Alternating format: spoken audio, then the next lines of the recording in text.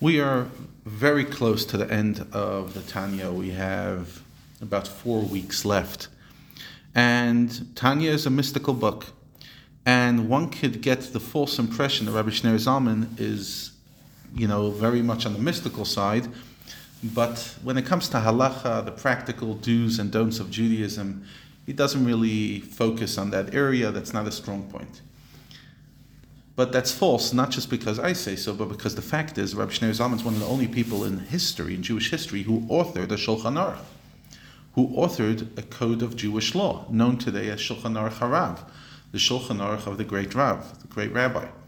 So Rabbi Shneur Zalman was a mystic, halachic, and he authored a siddur as well, a unique siddur which is called Nusach Ari, and which many Chabad Hasidim and others daven around the world.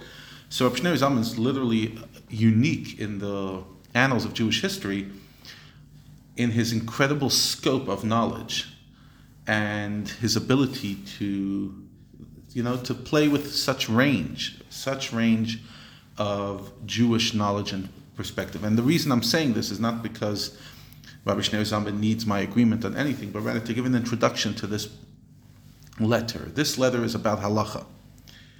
And he starts by saying halacha is referred to in various parts of Torah as a crown, the crown of the Torah. And the question is why? Also, we say, Kol hashana halachot, whoever learns halacha, muftach lo shu ben olam haba, is guaranteed that they'll go to the world to come. Why? Why not other subjects? Scriptures, midrash, why don't they go and give you a definite olam haba, world to come? So, why do we really understand? We're trying to understand what is the incredible role of halacha. So, Rabbi Shneur Zalman says like this. He says, each mitzvah in this world has to be accomplished by each Jew. The Arizal says that the soul of every Jew needs to be reincarnated many times until he or she will fulfill all the mitzvahs of the Torah in thought, speech, and action, using all the three garments of the soul, which is thought, speech, and action. Machshav Dibur Ma'aseh, as we spoke about in chapter 4 of the first section. This is in order to complete the garments of a soul and to correct them, so that no garment will be incomplete.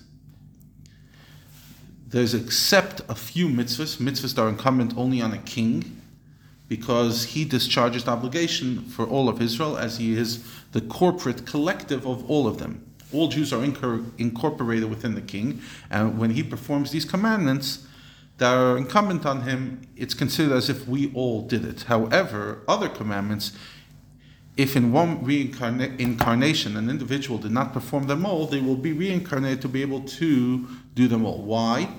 The reason is in order to garb all these 613 aspects and power of the soul, so that not one of them will be lacking. We need them for our soul. And the question, why do we need so many garments? So he says like this, because our soul, within each and every one of us, is created entities, and therefore inherently limited. And it's impossible for any created being to attain any true appreciation of God within this lifetime. Even after God radiates His blessed light and causes an emanation with an incredible, as we spoke about Tzimtzum, Hashem has to cut down the light incredibly, still it's very, very hard for us to appreciate. The soul, our levels of soul cannot tolerate this light. So we need garments. And what's the garments that we have? That is through the Torah that we learn. The garments allow you to digest it. How does this garment work? It's akin to the light that shines. The soul can derive enjoyment from the ray of this light and apprehend it without becoming totally nullified. Why? Because this garment comes from light. It not only withstands its intensities, but also enables the soul to receive the light. It's like a window that's reflecting. This is similar to someone looking at a sun through a fine and lucid speculum. so you could see the sun in this small little piece of glass.